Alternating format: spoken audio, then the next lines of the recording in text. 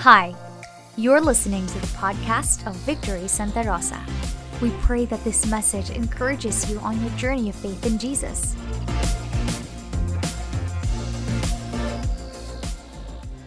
And speaking about discipleship as a church, no, we want to help people, you, in your walk with the Lord. That is why later, no, I hope na you have that desire in your heart to be part of what God is doing, no, dito sa ating simbahan at ma-enjoy nyo yung church, no. And speaking of discipleship, no, last Friday and Saturday, yesterday, we had Victory Weekend, no, nangyari po Friday, Saturday. Ito po yung outreach na ginagawa natin sa Makabling sa Sitio Jordan, no. Hindi po sila binaptize doon sa Jordan River, no, sa katabi nila. But hindi, doon po sa pool, no, na nirent natin. And praise God with the life, no, of these women, no, who and even men, no, na nagbigay ng buhay nila sa Panginoon. Alam niyo ba kung paano nagsimula yung outreach natin sa Sitio Jordan dito sa Makabling? Yung mga seniors po natin at saka yung mga gusto nang tumanda, hindi pa senior pero sumasama, no, doon sa outreach natin sa Bahay Pag-asa, no, may mga juvenile delinquent po na mga bata, tinutulungan natin, sinishare natin ang salita ng Diyos, no. And isa po sa mga lola na nandoon ay gustong-gusto rin makilala yung Panginoon. Kaya nga siya po yung naging way natin para mag-start yung work dito po sa Makabling, no, sa Sitio Jordan. And then after years of us meeting those families, no, yung mga parents na nandoon, now ito na po sila ngayon, no, being a part ng ating church, no, being discipled, sinetri sila ng Panginoon sa hindi lang po nila na kilala or sinurrender yung buhay nila sa Panginoon, binigay ang buhay nila sa Panginoong Hesus, pinatawad sa kasalanan, kundi pinalaya sila ng Panginoon sa anumang curse, no, na binigay ng kasalanan at ng mundo na ito sa kanilang buhay. And I know na pinalitan nyo ng Panginoon ng pagpapala. Kaya kahapon ay nung Friday, no, they publicly declare their faith in the Lord. So praise God po doon sa ginagawa ng Panginoon sa ating simbahan at sa buhay ng mga tao na to. Palakpakan naman natin ang Panginoon, no, sa buhay nila. And that's who we are, no, as a church. And gusto ko lang pong malaman nating lahat. Tingnan po natin yung katabi natin. Ayan, tingnan natin. Pakigising na lang kung natutulog, no. Sarap matulog ngayon, no. May kulog at ulan pa, no. At malamig, no, sa lugar na to. And gusto ko lang pong malaman nyo na lahat po tayo. Sabihin nga po natin, lahat. Lahat po tayo, parte po tayo ng ginagawa ng Panginoon maging sa buhay ng mga tao na ito. At maging dun sa report na sinare kanina ni Vince sa atin, yung report natin about sa bansa ng Myanmar, we are all part of that. No, lahat po tayo parte, bilang membro ng simbahan na ito, parte tayo sa ginagawa ng Panginoon. And that's what I want to share to you today. No, how we will continue to be part of what God is doing in this world, in the nations of the world, and even to co-labor with our Lord and to do His mission. No, dito po sa lugar natin, in advancing God's kingdom, hindi lang po dito sa lugar natin, but sa iba't iba pang parte ng mundo. Yun po yung pag-uusapan natin ngayon. Ready na ba tayong makinig ng salita ng Diyos? Sige po, lahat po inanyayahan ko tumayo in reverence to the Word of God. And if you have your Bible with you, open it in Acts chapter 13. So kung wala po, nasa cellphone nyo, pakibuksan po yung Bible, hindi po yung messenger. So Acts 13, basahin po natin together. Now there were in the church at Antioch prophets and teachers, Barnabas, Simeon who was called Niger, as Lucius of Cyrene, Manaen, a lifelong friend of Herod the Tetrarch, and Saul. While they were worshiping the Lord and fasting, the Holy Spirit said, "Set apart for me Barnabas and Saul for the work to which I have called them." Then after fasting and praying, they laid their hands on them and sent them off. So being sent out by the Holy Spirit, they went down to Seleucia, and from there they sailed to Cyprus. When they arrived at Salamis, they proclaimed the word of God in the synagogues of the Jews, and they had John to assist them. This is the word of the Lord. Let us pray. Father, thank you. Bless the preaching and your word for us today. Help us, Lord God, to receive it in our hearts and in our lives, Lord.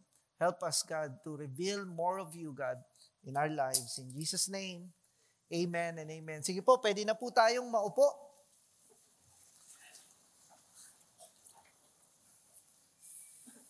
Ang ganda po nung binasa natin, excited po ako na i-share sa atin, ano ba talaga yung nangyayari, And again, as we conclude this series, we your church, we your people as a church, who we are and how God called us, to do the mission of God, to do the ministry that God has entrusted to us.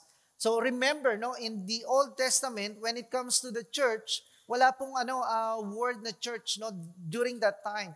It is the people of God whom God chose, which is yung mga Israelites, na tinatawag silang mga Jews, in the New Testament.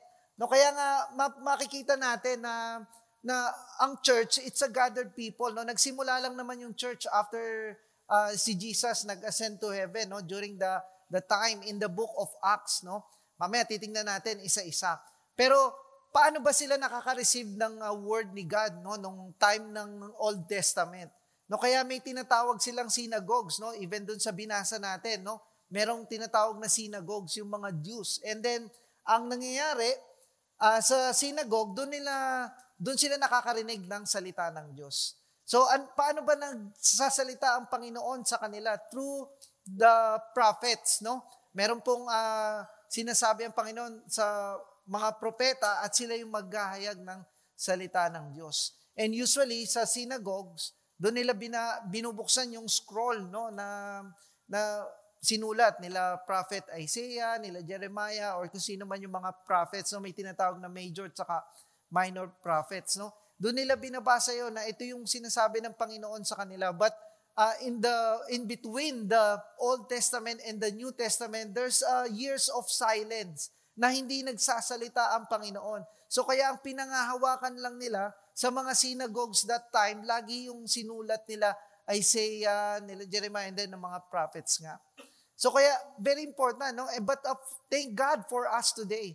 Yung word ni Lord, talagang kahit saan pwede nating basahin. Sobrang ang at yung technology natin, dati kahit nung early church, wala pang Bible. Kumbaga, ang Bible nila kung ano yung apostles' teaching na tinatawag. But for us right now, meron na tayong salita ng Panginoon. Freely we can read the Word of God. Even sa ibang bansa, hirap na hirap pa silang magbasa ng salita ng Diyos. But for us, sobrang malaya tayong basahin ang salita ng Diyos. Yung iba nga sa inyo, audio Bible pa ang ginagamit, May nagbabasa para sa inyo. There's nothing wrong with that, Sabi nga sa Romans, sabi nga ni Paul, faith comes from hearing. Kasi nga, naririnig lang nila yung salita ng Diyos through apostles' teachings. So now, when it comes to the church, makikita natin in this text that we read a while ago, what is common to us right now as a church? Ano ba yung common sa atin na ginagawa nila at even hanggang ngayon nangyayari? Yung po yung titingnan natin. But before that, let me give you a short background bago makarating sa Acts 13. So Acts chapter 1, that's a time na minute na ni Jesus, yung kanyang mga disciples, unang-una na dyan, yung 11, kasi nga nawala na yung isa, ng Judas na. So nawala ng isa, yung 11 na lang, and then the rest of the believers that time, almost 120 of them. And then Jesus promised to them the Holy Spirit for who will give them power. No, yun naman talaga yung pangako ni Jesus even the time sa gospel. No, mababasa natin yon. And then after that, Acts 2, during the time of Pentecost, all of the Jews around the world came to or went to the place in Jerusalem just for them to remember what God has done for them nung sila'y pinalaya ng Panginoon sa Egypt, no, as a slave. So yun yung inaalala nila, yung Pentecost, yung ani nila, lahat na ng ginawa ng Panginoon. And then that time, the Holy Spirit baptized the 120 disciples of Jesus. And then nung nabaptize sila, yun na yung nagsimulang nag-preach si Peter. And 3,000 were added to the church. So, who are those people? They are Jews. Again, no, 3,000 Jews from around the world. They were added to the church. If you are going to read the book of Acts, from Acts chapter 2 to chapter 12, mostly it's about the word of God or the gospel has been preached to the Jews. So yung Jews, sila yung tinatawag na chosen people sa Old Testament. But the word of God, the gospel, it's not only for the Jews, but for all the people of the world. And that's the reason why Jesus came into this world. Para sa lahat ng mga tao. Hindi lang po para sa kanila, but sa lahat ng mga tao. It was the plan of God, no, na magsimula doon. And then, kaya nga, during the time sa Acts 2, Acts 3, unti-unti nagsisimula na yung persecution sa church. Bakit? Bakit inallow ni God yung persecution sa church? For the people to spread out. No, kaya nga in Acts 7, di ba, nakikita naman natin doon yung mga martyr, no, na mga disciples ni Jesus, si Stephen, no, na pinatay, no, stoned to death, no, dahil sa pagpipreach ng gospel, no, kung ano yung ginawa ni Jesus Christ. So he has stoned to death. And then after that, Acts 9, doon na nakilala ni Apostle Paul si Jesus, no, nung nagpakita si Jesus kay Apostle Paul. And then Acts 10 to 12, it's about, of course, the first Gentile believer, no, si Cornelius sa Acts 10, makikita natin. And then 11 and 12, it's about Peter. And then this Acts 13, it's the start of the call of God or the start of the missionary journey of Apostle Paul to the world, no? So kung titingnan natin, babalikan natin, ano ba yung common, no, na ginagawa ng Panginoon in the church during that time and even up to this day, and what God is going to do even in the future. So tingnan natin, no, ano ba yung common? So basahin natin uli Acts 13 verse 1. Now there were in the church at Antioch. So yung Antioch beside Mediterranean Sea. No, nandun po yung Antioch. So again, yung Antioch, it's a healthy church, no? Ito yung church na naging resulta because of the persecution na nangyari sa Jerusalem, kaya kumalat sila, no? And makikita natin later, no? Kaya nga naging totoo yung sinabi ng Panginoon, no, that they will be witnesses in Jerusalem una, in Judea, Samaria. So kaya kumalat na sila, no, doon sa Israel, even into this church, no, na build yung church na to sa Antioch. So they were there, or now there were in the church at Antioch prophets and teachers. So Barnabas, no, Simeon, who was called Niger, no, totoo po to, no, na Niger talaga siya, no, maitim po talaga si Simeon, no. Hindi po tayo niloloko, no. Niger po talaga. So joke po 'yun, hindi, joke lang. Tapos Lucius of Cyrene, then Manaen, a lifelong friend of Herod the Tetrarch. Pag nakabasa po kayo ng Herod, hindi po yun pangalan.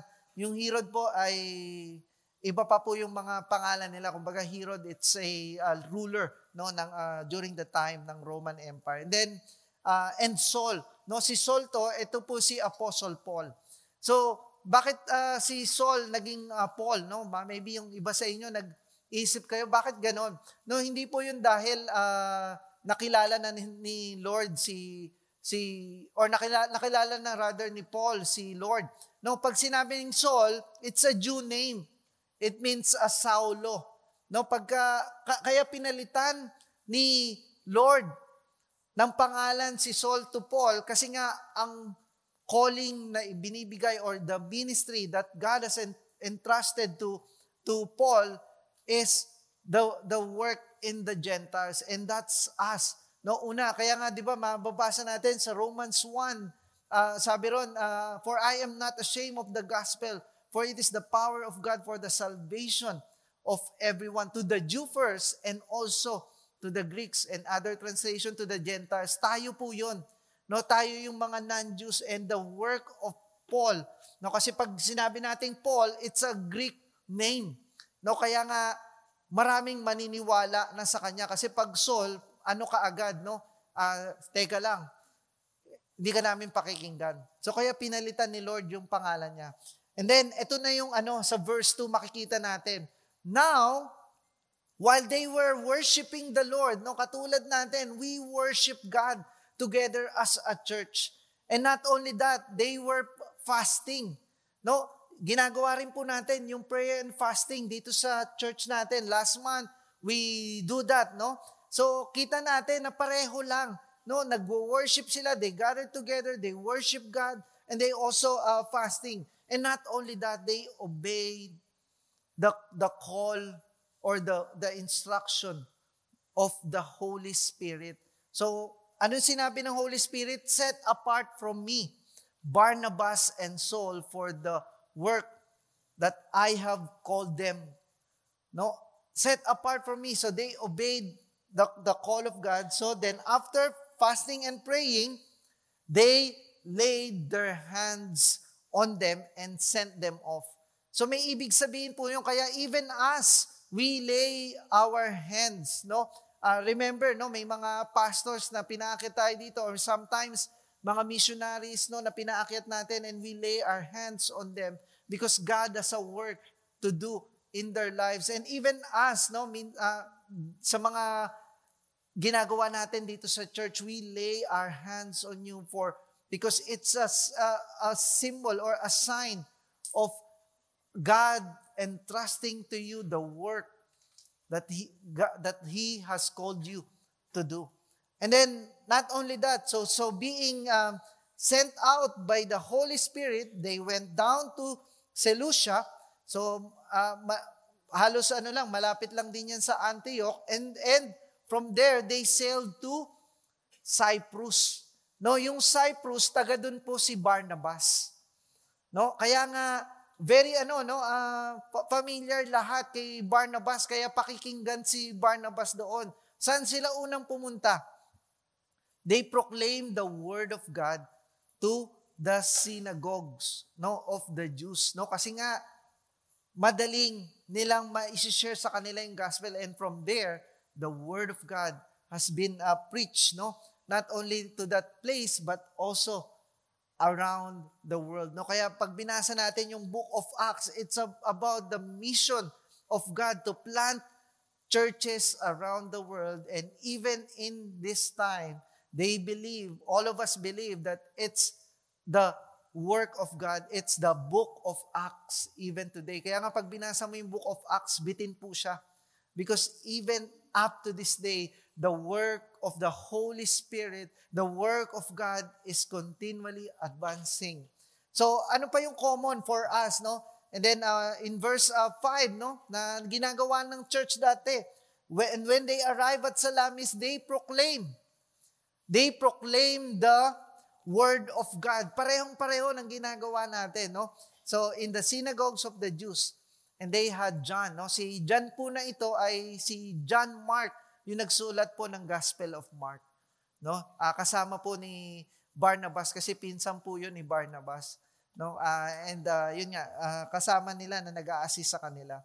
So, kitang-kita natin, even up to this day, ito po yung ginagawa natin. They preach, we proclaim,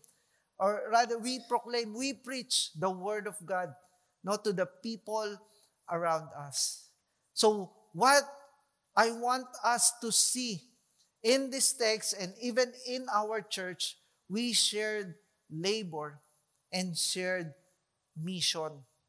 Shared labor and shared mission. So ibig sabihin, hindi po pwede lahat tayo pupunta sa lugar ng Sitio Jordan sa Makabling. Hindi na po tayo kakasya ron. No? Hindi rin po pwede na lahat tayo pupunta sa bahay nyo. No? Hindi po tayo kakasya ron. Iba-iba po ng work ang binibigay ng Panginoon sa bawat isa, but we are all sharing with that. What is happening in the lives of the students in our campus ministry, we are all part of that.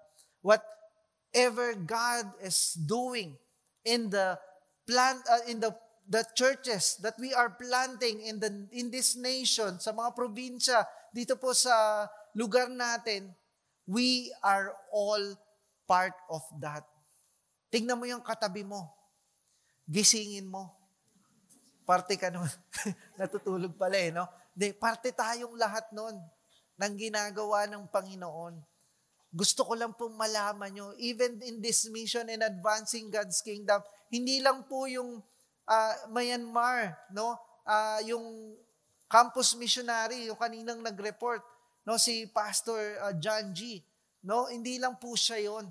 Kundi lahat tayo parte nun as we are being part of this church. So just for us, no, to give you a history, no, of who we are as a church and why we are doing this and how are we going to continue to be part of what God is doing. So in 1984, 65 American missionaries, no, most of them students, went here to the Philippines sa University Belt. No, doon po nag-start, no, for 60 days, no, ng outreach na gagawin nila. So, ang ginagawa po nila, every night po, almost every night, magi-invite po sila ng mga estudyante, no, sa Girl Scout auditorium sa may Padre Faura, no, kung nagagawin po kayo, no, nandun po yun. Invite po sila iba't ibang mga schools, mga students. So magagawa po sila ng rock and roll seminar. So kung kasama niyo po yung lola niyo at lolo niyo, alam na alam po nila yon. Rock and roll seminar. So and then because of that outreach, no, 180 students came in the knowledge of the Lord, and that's the start of our church. No, meron po tayo ditong picture, no, nung kung ano yung itsura ng church natin. Yan po yung maliit na picture na yan, no? And nag-start po sa Victory U-Belt sa ilalim po ng Tandem Cinema. No, sa ilalim ng Tandem Cinema, ang dami pong mga pipes. Tapos nai-leak po, no, yung pipes na yon, doon po dumadaloy ang alam niyo na, no, ang kadumihan ng tao. No, yung doon po dumadaloy. Kaya po pag nagwo-worship sila, talagang may anointing, no, sa Lord. Talagang matindi po yung worship nila ro na talagang ang panalangin na, Lord, palayain mo kami. So, pero ngayon po, no, praise God, no, after almost 40 years, we are now building our own building, no, doon po sa University Belt. Nangyayari po ngayon because of the faithfulness of the Lord and even the stewardship of our leaders, no, to continue to do what God has called us to do. Ano yung calling na ginawa ng Panginoon sa atin? Victory exists to honor God. Honor God with our lives, how we live our lives, how we lead our families, how we are doing our work in our workplaces, as a student, sa mga campuses natin. We continue to honor God and also make disciples.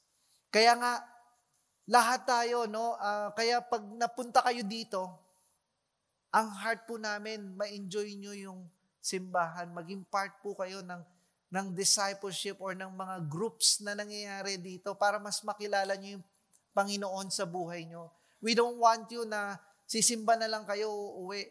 Kasi hindi po kayo taga Zimbabwe, taga Pilipinas po kayo. Joke po yun. No? Tulungan niyo po ako. Hindi, joke lang.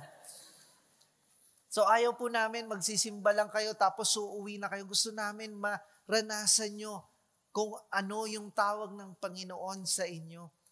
And being part of a group, no?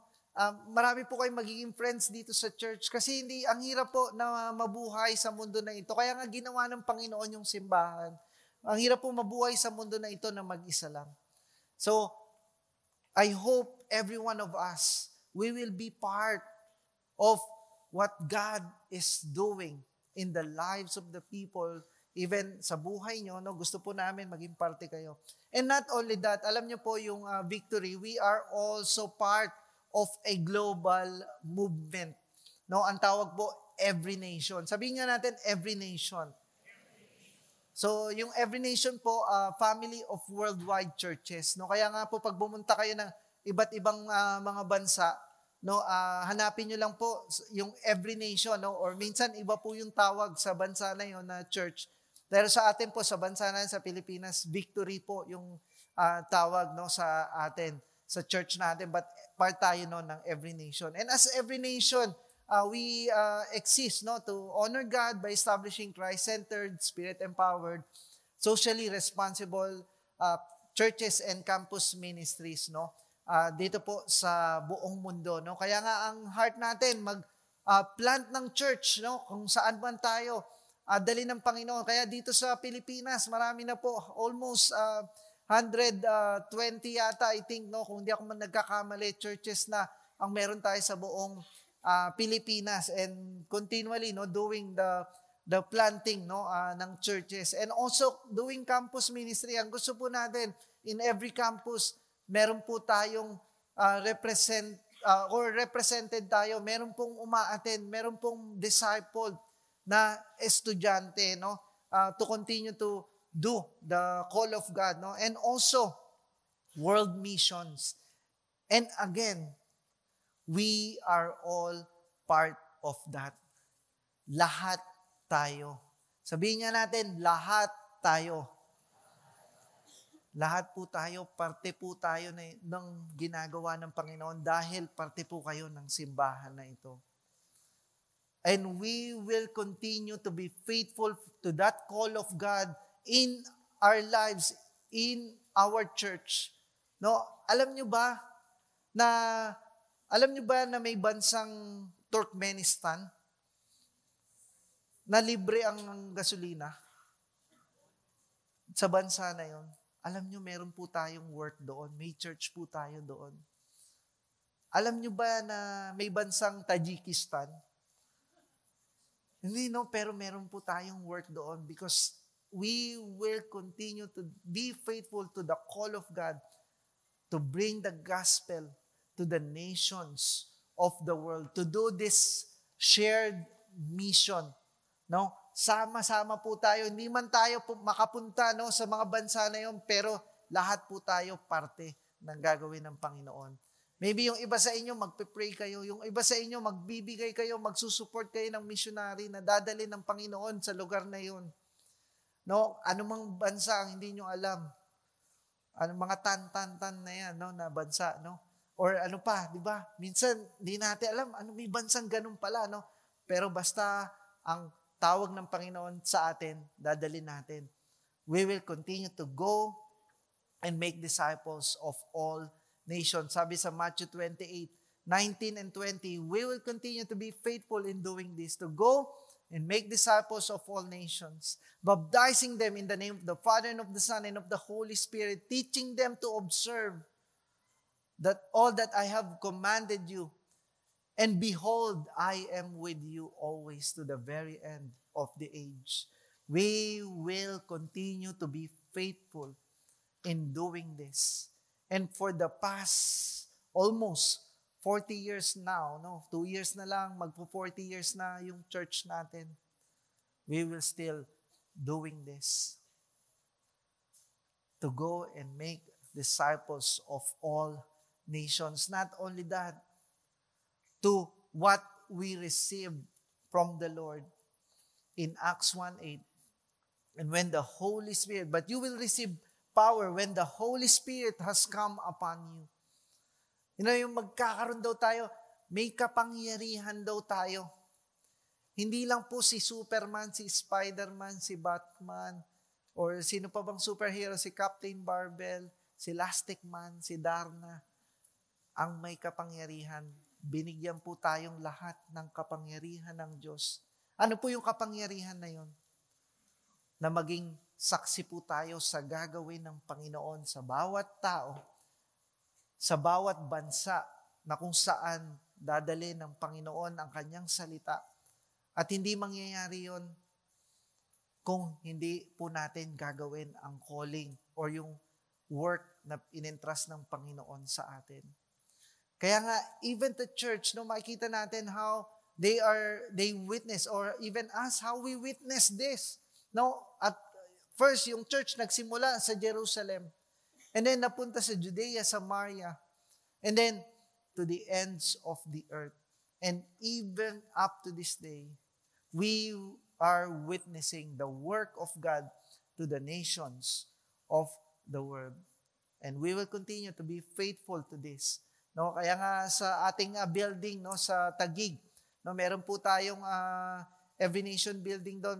Meron po tayong world map. May picture po tayo ng world map doon. And we will continue to ask the Lord to be faithful in doing this. And we are all part of that. Excited ba tayo na ma-witness pa yung gagawin ng Panginoon? So let us be faithful.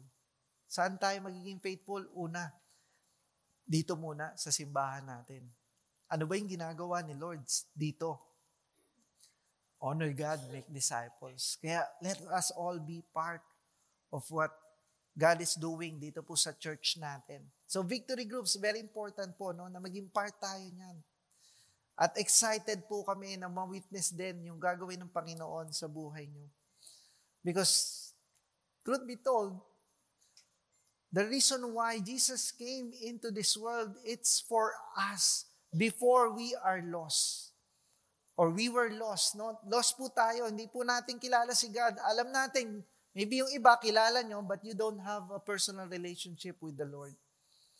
But when God open your eyes, when you surrender your life to God, ang totoo po niyan, hindi po dahil dun sa nag-invite sa inyo, ngunit ginamit sila ng Panginoon to seek you. It says in Luke 19:10, for the Son of Man came to seek and to save the lost. Of all the people here, dito po sa syudad natin, sa lugar nyo, sa pamilya nyo, kayo po yung nandito ngayon. Because God sought you or seek you. Hinanap po kayo ng Panginoon. Hinanap kayo ng Panginoon at natagpuan kayo ng Diyos. Iniligtas tayo ng Panginoon sa kasalanan natin dahil sa kamatayan ng ating Panginoong Hesus sa krus. At hindi lang yon, magkaraan ng 3 araw siya'y nabuhay muli upang lahat tayo ay magkaroon ng bagong buhay, buhay na kasama ang Diyos, may relasyon sa Diyos at bigyan ng buhay na walang hanggan. Yun po talaga yung ginawa ng Panginoon sa atin. Ang totoo po niyan, kamatayan naman talaga yung destinasyon ng buhay natin. Alam niyo yung death na yon, yung eternally death, no? Hindi po yung physical death, no? But eternal death. Ano po yung eternal death? Yung parang yung buhay ka pero patay ka. Alam, nagigets nyo ba ako? Mababasa niyo yung sa Bible. Yung talagang sobrang hirap. Pero ayaw ng Panginoon na mangyari yun sa atin dahil sa kasalanan natin. Kaya hinanap tayo ng Panginoon at natagpuan tayo. And now, God wants to use each one of us to do this work, to do this mission that God has entrusted to each one of us. And even us as a church, we will continue to be faithful to this dahil mahal na mahal ng Panginoon ang nawala sa Kanya. So kung gusto natin maramdaman yung pagmamahal ng Diyos. Hanapin natin yung mga lost. Ano yung ibig sabihin ng lost? Those who are not yet giving their lives to Jesus. Yung mga unbelievers na tinatawag natin, no? Yung tayo, mga naniniwala na nagbigay ng buhay sa Panginoon, ngayon yung mga hindi pa nagbibigay ng buhay sa Panginoon, sila yung pupuntahan natin. Sabi nga ni Pastor June Escosar, isa po sa mga pastors natin, yung original na 1984 na 180 students na na-reach out. Siya po, for the past 38 years, kung saan siya dalhin ng Panginoon, nagpa-plan po yun ng church, si Pastor June Escosar. And isa po siya sa nagme-mentor sa akin. And then ito po yung sinabi niya, last week na mentoring namin, if a man had a soul, and that soul can be won or lost for eternity. Lahat po, di ba? Mga tao may soul. And dalawa lang naman po yung destinasyon ng kaluluwa. No, eternity. Ano yung eternity? Yung kung death or life. So, then, the most important business in the world is winning lost souls for Jesus. Then, the most important business in the world is winning lost souls for Jesus. All of us, God called us together to co-labor with Him and to do His mission in advancing His kingdom. All of us, lahat po tayo, tinawag ng Panginoon to do this para makasama sa ginagawa ng Panginoon at sa gagawin pa niya. Let us all advance God's kingdom. If you really want to feel where the heart of God is, go to the lost people. Preach the gospel. Preach the word of God. The same way, katulad ng mga early church that time, gano'n na lang yung heart nila to pray and send out more workers. Even Jesus, He felt that. That's the compassion of Jesus. Sabi nga sa Matthew, di ba, when He saw the crowd, He had compassion on them. And they prayed to the Lord of the harvest to send out more workers. The same way for us. God called us for us to be sent and preach the word of God, preach the gospel. Let us all advance God's kingdom. This has been the Victory Santa Rosa podcast. To see more church updates, you can follow us on Facebook and Instagram at Victory Santa Rosa.